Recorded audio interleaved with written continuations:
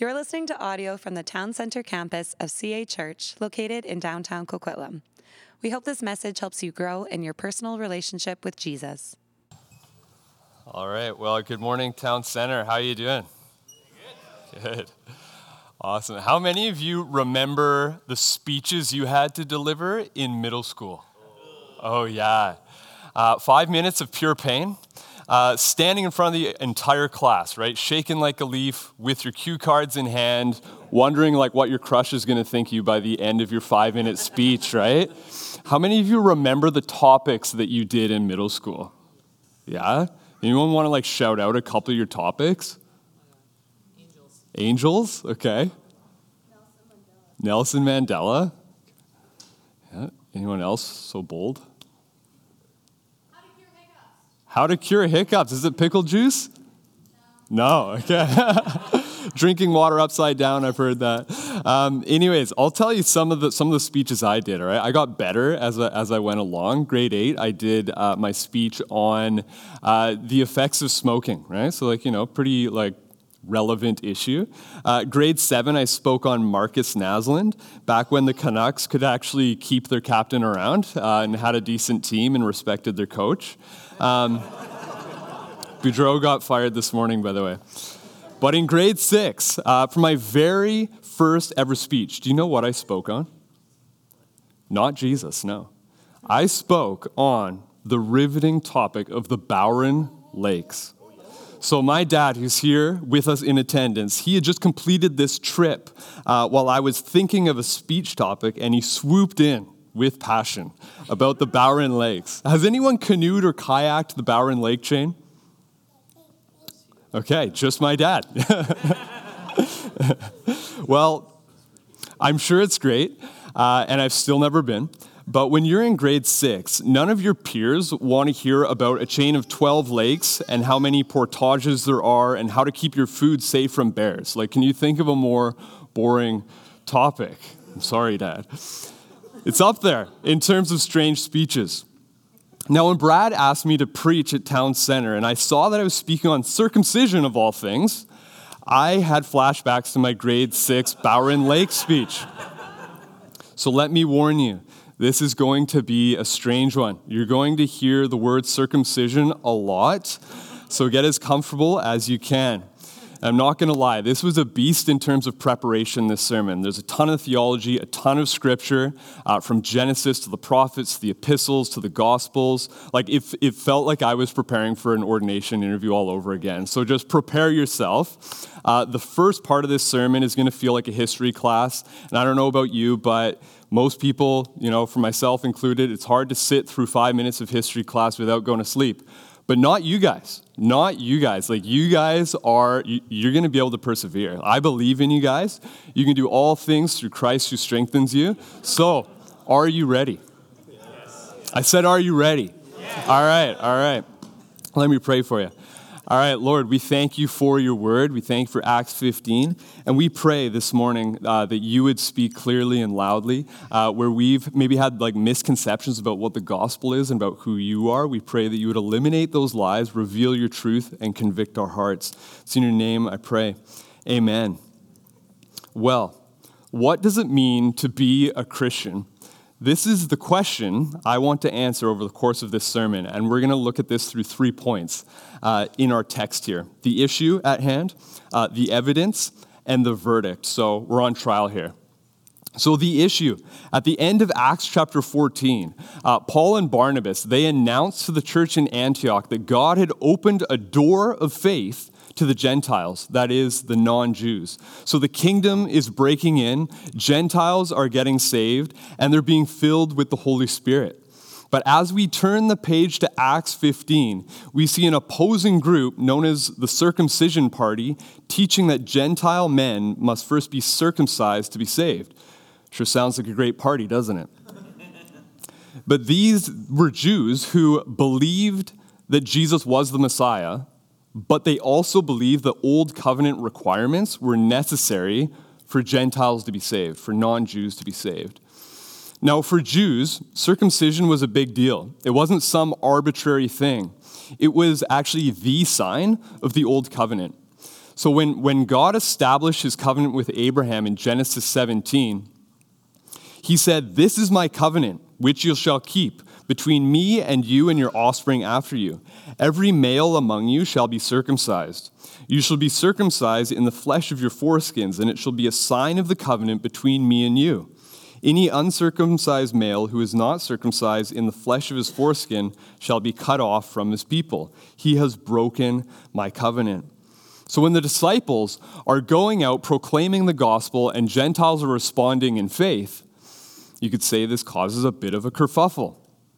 Now, have you ever been in a conversation with someone and they drop a statement that's just like so jarring, so nonsensical on like multiple levels that you just don't even know how to begin to respond?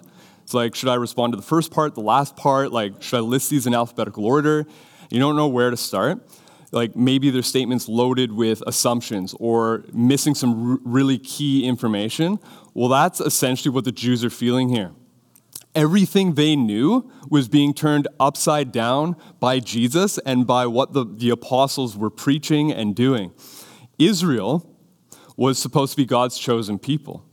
In fact, look what Paul says, the Apostle Paul in Romans chapter 9, verse 4. He says, "To them, to Israel, belong the adoption, the glory, the covenants, the giving of the law, the worship, and the promises."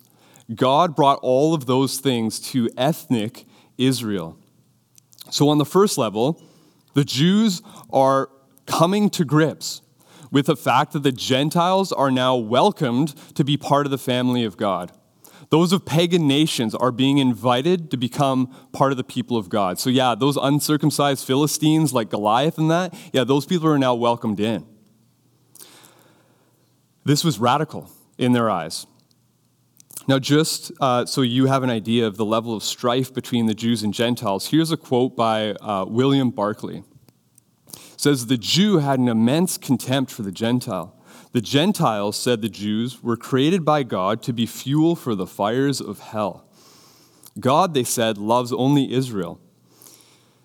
It was not even lawful to render help to a Gentile mother in her hour of sorest need, for that would simply be to bring another Gentile into the world." Pretty intense, eh? Pretty intense. Now, just for a moment, imagine you're Jewish and you believe that Jesus is the Messiah.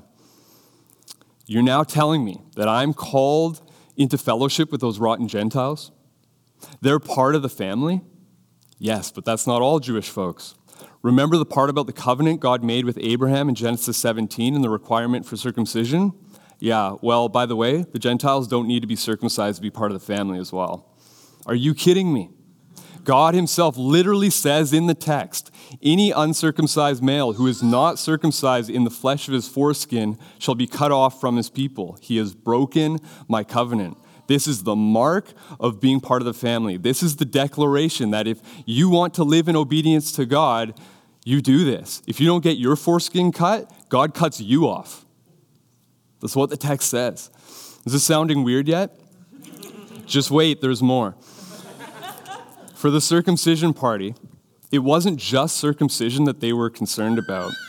They also believed that these Gentile converts needed to obey the Mosaic law, which would have included things like eating kosher food, going to festivals, participating in ceremonial purification rituals. Circumcision represented a greater whole. It represented a commitment to observe the law. We can see this in verse 5, right? It says, "Some believers who belonged to the party of the Pharisees rose up and said, 'It is necessary to circumcise them and to order them to keep the law of Moses.'" So as far as the circumcision party was concerned, you can't just go changing the rules for the likes of the Gentiles.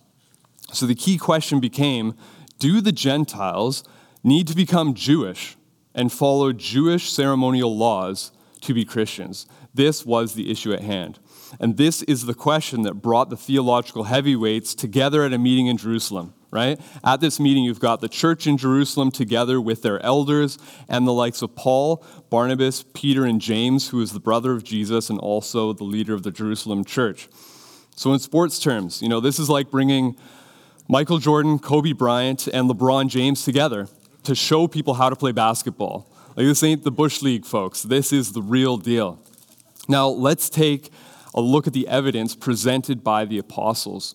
We've only got a summary in Acts 15 of what happened at this meeting. Obviously, it would have been quite long and lengthy, but this is just kind of the Cole's notes. There was someone, I guess it was Luke, right, who penned down these words. This is what we have. This is the summary of the meeting. Now, what the apostles are going to argue is emphatically no, the Gentiles do not need to be circumcised or follow the Mosaic law to be saved. So let's take a look at the evidence. They point to three things to build their case. Number one, the Old Testament scriptures. Number two, the Holy Spirit. And third, grace. So let's start with scripture. If you're a Gentile in the audience today, which most of us are, this is important for you to know. If you were put on the spot by a Jew to argue on the basis of the Old Testament alone that God welcomes you into his family, what would you say? This is what they're going to take a look at. And this is what the apostles do.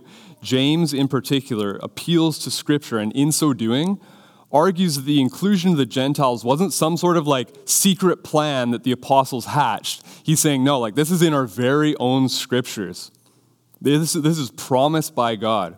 If you look in verses 16 and 17, you'll see that he's quoting the prophet Amos in Amos 9, 11 to 12. So I'm going to read the passage from Amos. There's slightly, a couple different minor variations in the text, but this is the text in Amos. It says, "In that day I will raise up the booth of David that is fallen and repair its breaches, and raise up its ruins and rebuild it as in the days of old, that they may possess the remnant of Edom and all the nations who are called by my name, declares the Lord who does this."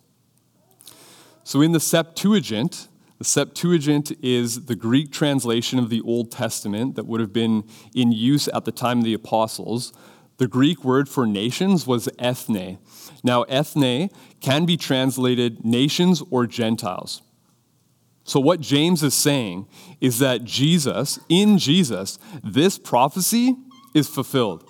Through the messianic reign of Christ, all nations, all Gentiles are now included in God's blessings. And Israel is meant to be a blessing to the surrounding nations by being a light to them. And this is what we see in Isaiah 49:6. Here's another text that affirms the inclusion of the Gentiles. God says, "It is too light a thing that you should be my servant to raise up the tribes of Jacob and to bring back the preserved of Israel. I will make you as a light for the nations, as a light for the Gentiles, that my salvation may reach the end of the earth." Here's one more verse for good measure. This was the verse that brought Charles Haddon Spurgeon to faith, by the way. "Turn to me and be saved, all the ends of the earth, for I am God and there is no other." Isaiah 45:22. The ends of the earth. That's the exact language used in Acts 1:8, when Jesus says, "You will be my witnesses in Jerusalem and in all Judea and Samaria and to the end of the earth." Or you can imagine the pushback by the circumcision party. We can wrap our heads around the Gentiles being a part of the family of God, but what about the covenant made with Abraham? Well, let's not forget, Abraham himself was from Ur of the Chaldeans. He was a Gentile. Whoa. And look at the promise more closely in Genesis 12:3. The Lord said to Abraham, "In you all the families of the earth shall be blessed." And again in Genesis 17:4, "You shall be the father of a multitude of nations." This is looking forward to the Gentiles. This is 12 and 17 chapters into the book, into the Bible. Yeah, but that's not what I mean. Even as a Gentile, Abraham was still circumcised. Circumcision is the sign of entry into God's family. Right. But Abraham predated the giving of the law to Moses. His circumcision was a sign to remember the promise, the covenant that God had made to him. You could say it was an outward sign of an inward reality. It wasn't a way to earn God's blessing. Abraham already had it through faith. And besides, God has established a new covenant now. Boom. Mic drop. New covenant. What are you talking about? Well, Jeremiah 31 to 32 says this: Behold, the days are coming, declares the Lord, when I will make a new covenant with the house of Israel and the house of Judah.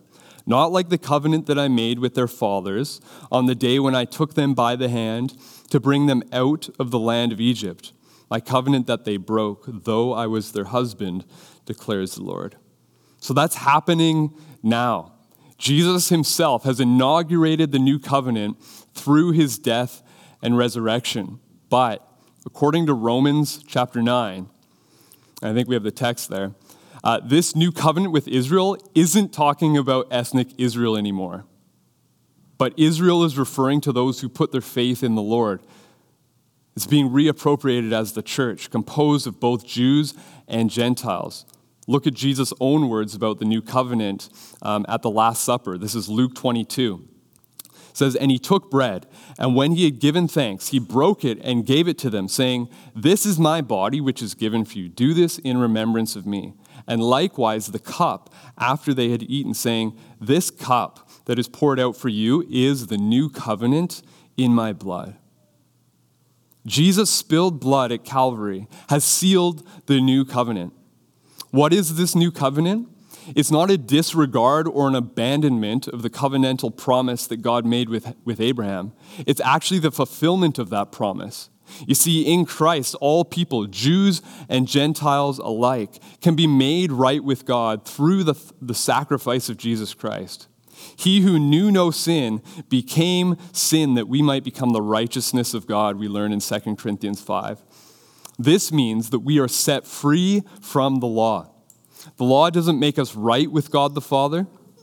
Jesus' eternal sacrifice does. He has redeemed us. In the words of Paul in Galatians 2:13, Christ redeemed us from the curse of the law by becoming a curse for us. For it is written, cursed is everyone who is hanged on a tree. This is Deuteronomy 21:23 he's quoting. So that in Christ Jesus, the blessing of Abraham might come to the Gentiles, so that we might receive the promised Spirit through faith. Second point is the Holy Spirit. We look to the Holy Spirit. And this is exactly what's happening among the Gentiles in the book of Acts. Look at our text. Peter says in verse 8 here, God gave them, the Gentiles, the Holy Spirit, just as he did to us, the Jews. He made no distinction between us and them. And then look again in verse 12. Paul and Barnabas mention the signs and the wonders that were done among the Gentiles through the work of the Holy Spirit. So the Holy Spirit has been poured out on the Gentiles, and the apostles are attesting to this truth. The Gentiles are getting healed. They're speaking in tongues. They're prophesying. They're encountering the Holy Spirit. They're evangelizing through his power, so much so that the apostles cannot deny that the God of the universe, the God of Abraham, is at work among the nations. Those who are previously far from God are now being brought near. God's heart is for the nations. God's heart is for the outcasts. God's heart is for the rejected. God's heart is for all people.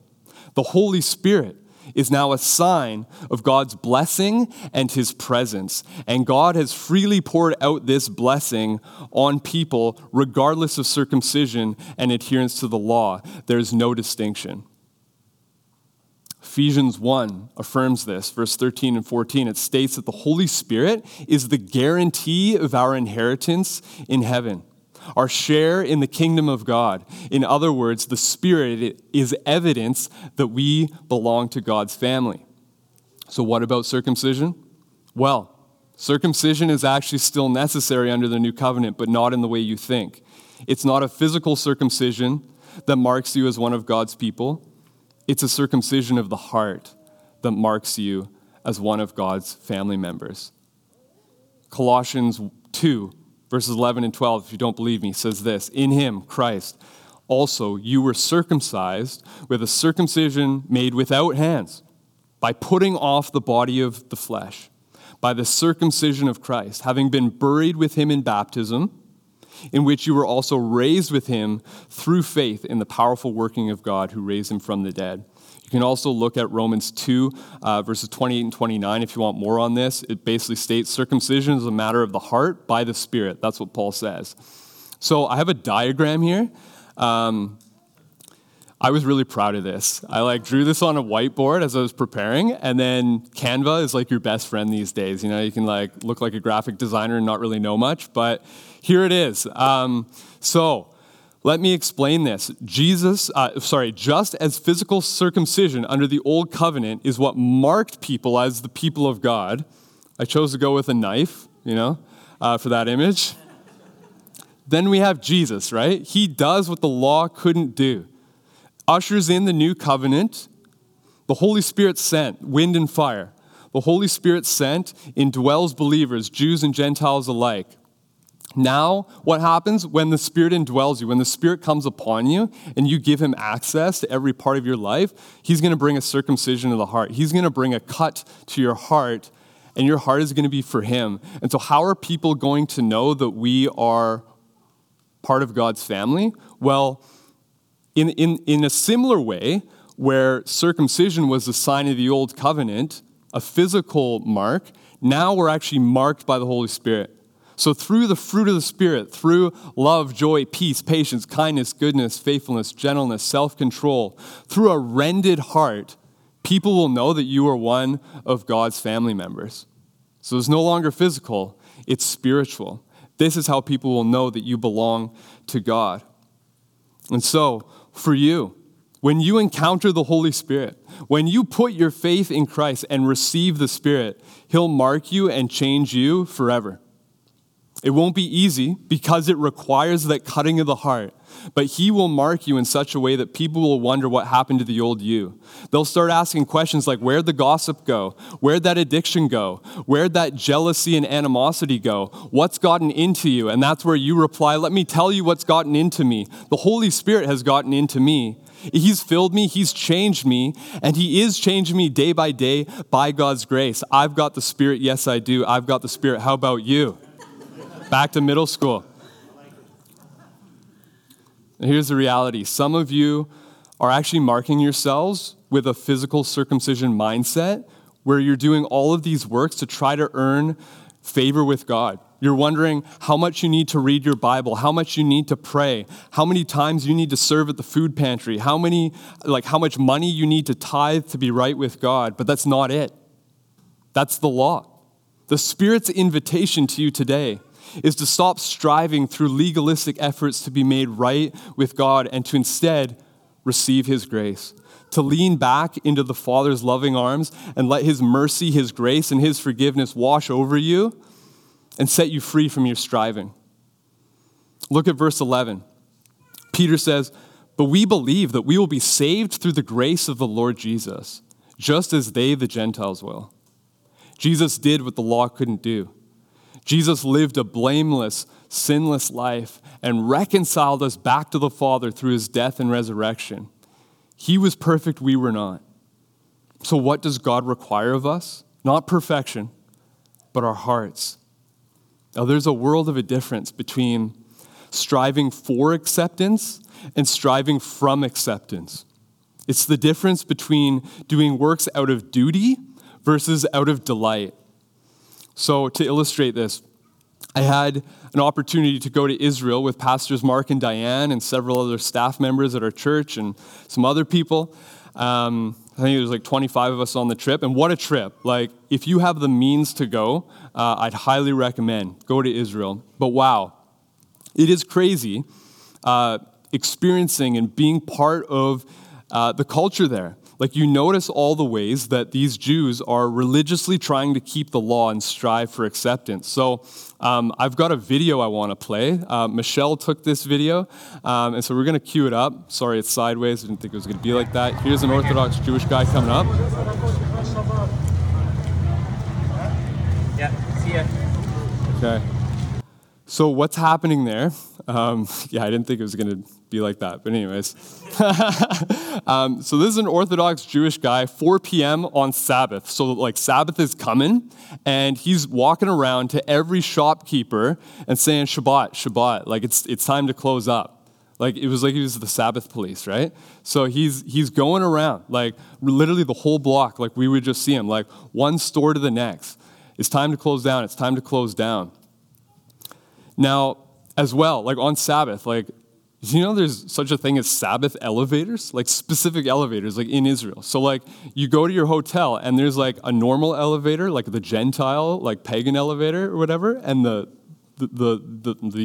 Sabbath elevator. And so what happens on Sabbath is you don't have to push a button. And the reason why you can't push a button is because it ignites a small fire, and that's considered work on the Sabbath. So you have to stand there, and it'll finally get to your floor. You get in, and then it stops at every floor, right? Hey, it teaches you patience, right? But anyways, wow, like that, striving. I'm not sure if you've also heard of A.J. Jacobs, but he's an American journalist who describes himself as officially Jewish, but Jewish in the same way that the Olive Garden is an Italian restaurant. Those are his words. Well, he actually made it his personal quest to live out as many of the Old Testament commands as possible in 1 year. He just kind of did it as like an exploration. So, he didn't shave his beard. He didn't wear clothes of like 2 different fibers, all these weird, like other obscure things. And then he wrote a book on it, and he called it The Year of Living Biblically, One Man's Humble Quest to Follow the Bible as Literally as Possible. Now, I haven't read the book, but apparently it's hilarious. New York Times bestseller, I think, and just like quite a memoir. But in this book, what he said that he found is, he became the ultra fundamentalist, right? Because he wanted to take everything to the T, cross his T's, dot his I's. And in the process, he found that when he would hang out with other people who claimed to be fundamentalists, he found out they would really just pick and choose certain rules to follow. So in other words, he found they couldn't keep the entirety of the law. And here's what he said of his own journey. He said, in trying to avoid one sin, I've committed another. And this is the reality of the law. It's a heavy yoke that we cannot bear. Now here's where we bring it home. The old covenant, the law, was about the heart all along. But Israel got caught up in the works of the law, believing that external behavior modification was what God desired, not inward transformation. The heart of the law was about the heart. It was meant to guide the people of God toward love of God and love of neighbor. And this is exactly what Jesus teaches in the Sermon on the Mount. Jesus moves relationship with God to a matter of the heart, not meticulous observance of the law based on technicalities. So when Jesus starts telling everyone that they're guilty of murder because they have anger toward one another, and they're guilty of adultery because they lust over others, he's saying that righteousness isn't just about external behavior, it's about an inward transformation of the heart.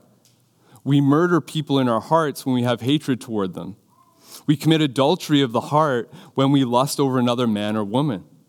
Righteousness, according to Jesus, is a state of the heart from which behavior flows.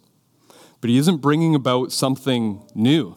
He's actually just bringing the correct interpretation of the law, what the law was meant to do anyways. He's saying, the law can't save you because your heart is far from me. The point of the law is to love God, to love your neighbor. But our hearts are prone to wander. And Peter highlights in verse 8 here that God knows the heart, right? We can't hide behind the false selves we present to the world. We can't hide behind the external appearance of morality or outward signs of commitment to God like the circumcision party believed. So, what's the verdict at the Jerusalem Council? Essentially, the verdict was, let's not get in the way of what God is doing among the Gentiles. We don't want to put God to the test. And I don't know about you, I wouldn't want to put God to the test. To stand between what God is doing, that's a scary place to be. Let's not get in the way of what the Gentiles are doing. Now, I don't have a ton of time to get into like verses 19 to 21 when they talk about these like 4 requirements, but let's just take a peek at the back of the textbook, all right? You guys ever do that in math or science or socials, right? It's like, oh, let's just see if I got the right answer, right? Well, here's the answer. So it mentions 4 things. Number 1, food sacrificed to idols. Number 2, animals that are strangled, and 3, consuming blood. 4th was sexual immorality. The first 3 that I listed, really what that was about is the Gentiles should abide by these things for the purpose of fellowship with non-believing and believing Jews, to cause non-offense, so that there's not unnecessary barriers between the Jews and the Gentiles. It wasn't some new covenant kind of law or something like that, but it was meant for the purpose of fellowship. Now, with the last one, with sexual immorality, this was a call to holiness. This was a call to life consistent with Christ. Gentiles would come out of a culture where, sexual immorality was rampant and normal. There's a lot of pagan, ritualistic, prostitution that would happen in temples.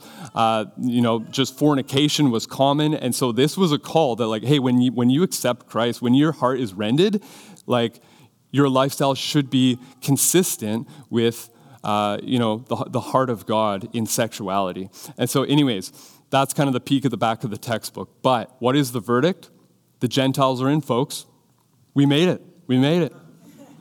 But we didn't just squeak in. It was actually God's plan all along. The Gentiles are welcomed into the family of God by grace through faith and need not be circumcised and keep the law of Moses. I'm sure all the males were rejoicing, right? Oh man, isn't grace amazing? Wow, Jesus is good. Let's go new covenant. But in all seriousness, though, to require the Gentiles to essentially become Jewish would be to place a yoke of slavery on them that they cannot bear and were never meant to bear. A burden that the Jews themselves couldn't even bear, according to Peter, if you look in verse 10. That's like telling someone to pick up a canoe by its yoke and walk at 116 kilometers around the Bowen Lakes without a rest. So my friends, what does it mean to be a Christian? It is to be a recipient of the gospel of Jesus Christ.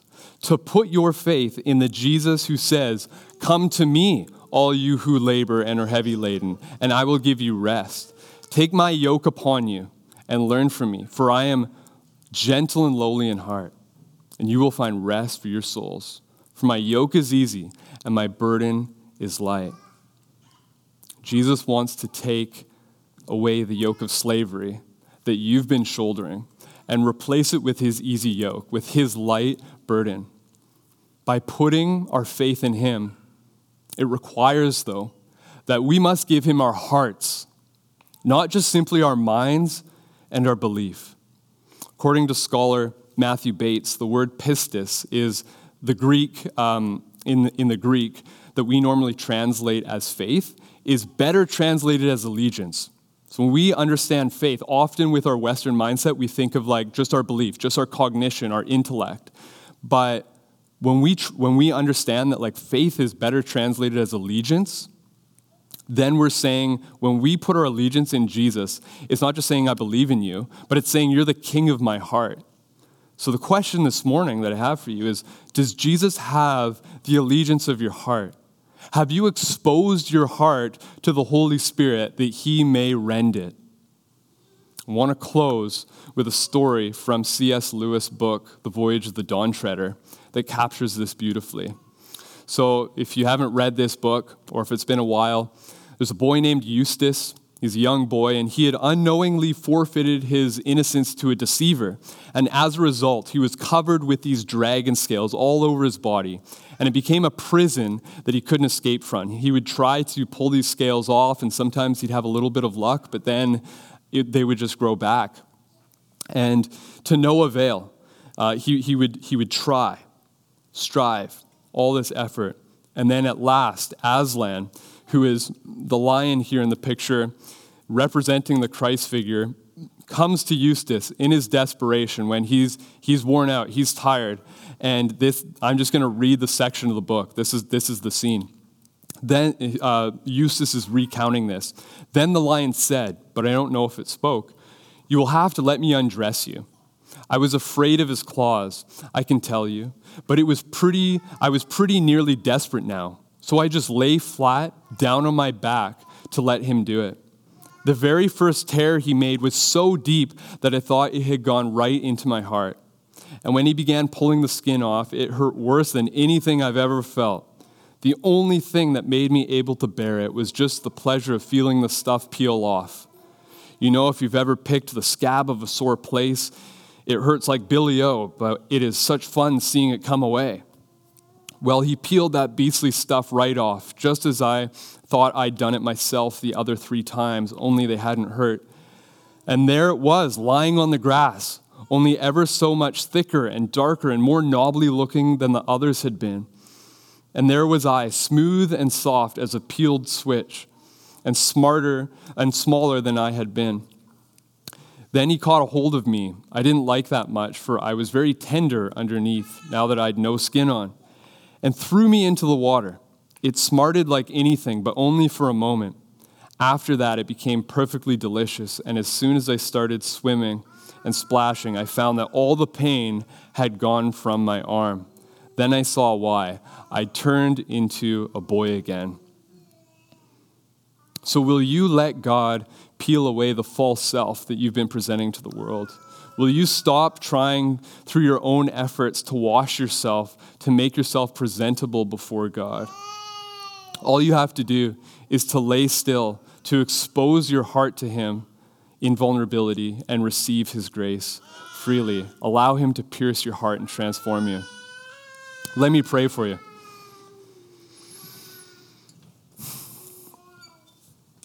Well, Lord, we thank you for the gospel. Jesus, we thank you that you did what we couldn't do. Jesus, we thank you that you lived a sinless, blameless life. Lord, and that when we put our allegiance in you, we're reconciled to the Father, Lord. That we don't have to strive and work for your affection, for your love, for your grace and your mercy. We already have it. But Lord, out of our love for you, out of our appreciation, our reverence for what you've done for us, Lord, we want to honor you with our lives. We want to strive from that acceptance, from that grace. And so, God, I pray that right now for all of my brothers and sisters here, for anyone who might have that yoke of slavery that they've just continued to bear, that you don't mean for them to bear, that you would release that yoke of slavery from them. Lord, that you would replace it with your easy yoke and your light burden, that they would experience you to be gentle and lowly in heart. But God, I also pray for courage, Lord, in the areas of our lives where we might have to say, God, I've been hiding this part of my life away in a corner, this part of my heart, and I want to expose that to you so that you can pierce it and bring transformation. God, I pray for courage for my brothers and sisters. And God, I pray as well that they would know that when they bring things into the light, Lord, you're rejoicing, Lord. You don't condemn them. You don't look on them with disappointment, but with love and with favor and with grace. And so, God, I pray for free hearts today, free hearts this morning. Lord, that in the presence of your grace, Lord, we feel new. We feel alive. We feel like boys and girls all over again. And so, God, I pray that you would just release this yoke of slavery and that we would learn day by day, again and again, just the beauty of the gospel. And so, Lord, we thank you that in you is salvation, in you is grace and forgiveness and love. And God, we thank you that all we have to do is come to you and say, Lord, you have my heart. You have my heart. Thank you, Lord. Thank you, Jesus, for what you've done. To you be the glory and the praise forever and ever. Amen. Thanks for listening to this message. If you've been listening to our sermons, but you're not a part of a church community, we would love to have you join us. You can go to cachurch.ca to find out more about getting involved in the life and mission of CA Church.